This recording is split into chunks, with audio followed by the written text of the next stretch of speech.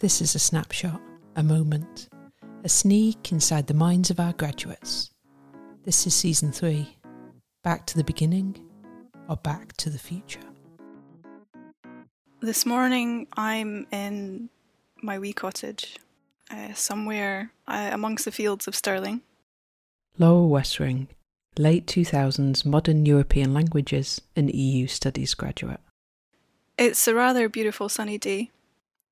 I'm surrounded by daffodils, and it's the kind of place that seems on the face of it incredibly idyllic, and occasionally I have to pinch myself that I've become a person in a cottage surrounded by daffodils, because that's not something I ever could have visualised growing up. I think when you grow up, there's always this vision you have of what your life might turn out like according to how your family's lives have turned out, or how your society tells you life should turn out in a way. And if you had asked me, I guess, 10 years ago that I'd end up in a cottage in Stirling surrounded by daffodils, I genuinely wouldn't have known what to say. I wouldn't have been able to fathom how I would have ended up here, but this is my home now. I share it with my husband and my beautiful son. I spent the majority of my career until recently in the capital of Europe.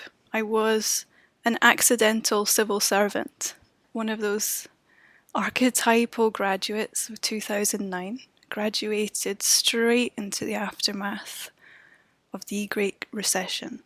And it was at my graduation ceremony at McEwan Hall, a fellow student who was far smarter than I was suggested that in the event that I wouldn't be able to find work in Scotland with a humanities degree, he suggested that I might be interested in seeking out an internship in Brussels. And I did. I did exactly that, and without having a plan, ended up in Europe because that's where the work was. It was at the time was this incredibly energetic, charged place. I imagine it still is, full of international young people who arrive there because I guess they're talented, they speak many languages, but also the thing that they tend to share in their hearts is this idea that they want to work for something greater, a project that brings peace and prosperity. And it was all very romantic in the beginning. I decided, well, I might go take a secretarial exam just to find out how this all works, so that I might one day prepare myself. And I accidentally passed, and I kept passing each part of the secretarial course, and ended up at the European Parliament for a few years. It's the kind of work I'd describe as incredibly high pressure and incredibly dull. But I was there for the lifestyle. I was there to embrace this community of young people that was willing to work together to be advocates for things like the rights of young women before #MeToo, or the rights of interns to be paid a living wage. Through a series of convoluted events, I ended up, for a very brief period of time, moving from the European Parliament to the European Commission, and eventually becoming their youngest political speechwriter. And spent 2 years in that role before I ultimately made the decision to come home. I realised that if you can pay rent and buy bread, you can live anywhere in the world. And so I was able to find community in Brussels, and I don't know if I ever would have described Brussels as home, but I would have described myself for a time among a certain community as a local. And when you realise that you can become local anywhere in the world, that is extremely empowering. So I think whenever you're in the position, whether you are local or whether you are at home, I think you have to look to see, how can I leave this place in better shape than I found it? Can I, leave footprints here that I'll be proud of when I look back. There was a network of young women that I created together with my peers. That it was a project that ran for 8 years, very successfully. And I was very proud of the fact, this is kind of a bit of an aside, but I was very proud of the fact that for International Women's Day in Brussels, I was invited to take part in a special edition of Elle magazine. And I believe, or so they told me at the time, that I was the first expat, ever to be featured in Elle Belgique magazine. And I see that as kind of testimony to the attitude where came to Brussels without a plan, but the plan is always to leave those footprints that are, whenever possible, of service to others. I don't think you have to be at home to do that. I wouldn't change anything, a single moment of my time in Brussels. Towards the end, I had a lot of guilt, actually, that despite all this privilege, despite having become a speechwriter for the European Commission, a role that most people, would chew off a finger for, I was actually deeply unhappy. I didn't feel I had the right to be unhappy, having gone from being an intern to a speechwriter in 6 years. But to an extent, a lot of the decision was made for me. The year I left was 2016. In March, I was in Berlin with my sister. I had been desperate to show Berlin, one of my favourite cities, to my younger sister. But I had left the hotel very early to go pick up cash for my sister, because we were due to fly home, she to Edinburgh and me to Brussels. I came back through the revolving doors of the hotel lobby, and across the screens, and there were about 5 of them, was this surreal scene. Everyone was going about their business, just as they would do in a hotel lobby in the business district in Berlin.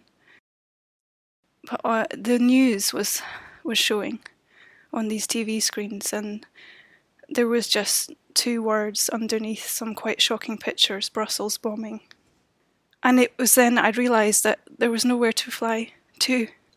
Zaventem airport had been hit, and my local metro station, which my husband would have walked past every day to go to work, had been hit as well. And everything had changed overnight, and Brussels had been prepared for this since the Charlie Hebdo attacks. Over the years that I was there was a great change. We went from being the seat of the largest political peace project in the world to a place where it was normal to see military vehicles outside of democratic institutions. And actually have this photograph outside a pub, Kitty O'Shea's. It's just across from the European Commission. It was my last day, and people gathered there to wish me well.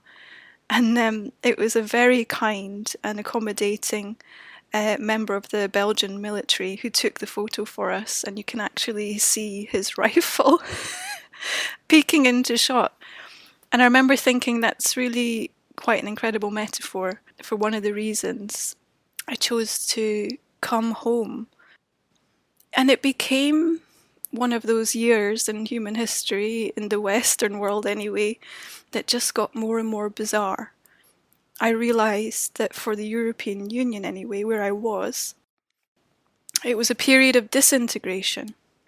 It wouldn't last forever, but my ability to be useful and to engage in meaningful work as a Brit, especially someone who no longer had a mandate, I felt, to be writing speeches for European citizens in that way.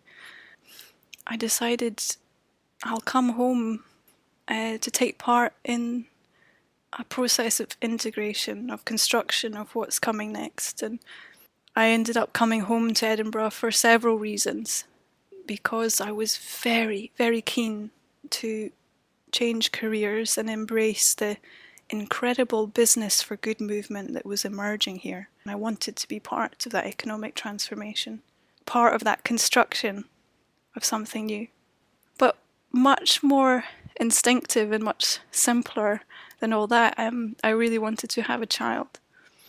And it felt like the most natural thing in the world to seek out family and familiarity.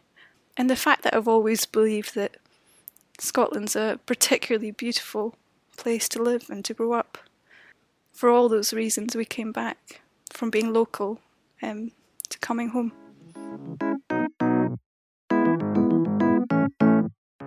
We also ask our guests to tell us about a place, somewhere local, somewhere that kind of captures something important, something worth sharing. You know, having spent a great deal of my life in Edinburgh, I'm often asked, Edinburgh's a city people want to visit, they want to come to. And as a result, if you're local, you're often asked, where should we go?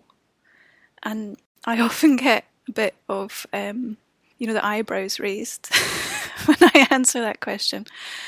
Because my answer has always been, the first place you should go in Edinburgh is Greyfriars Kirkyard.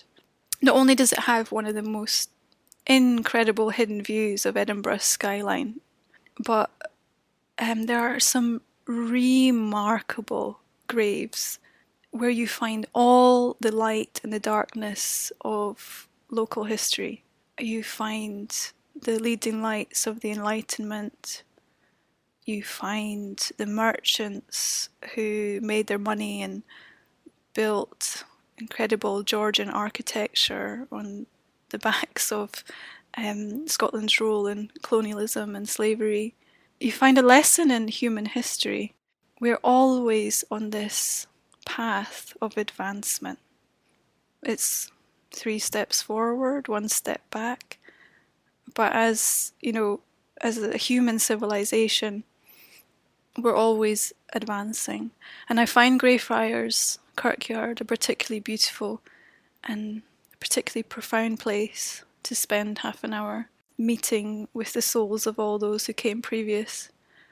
And it, I think, always reminds me that until we realise that it's only through our unity that our peace and prosperity will be established, our security also, we will only, as a human family, make our lives more difficult.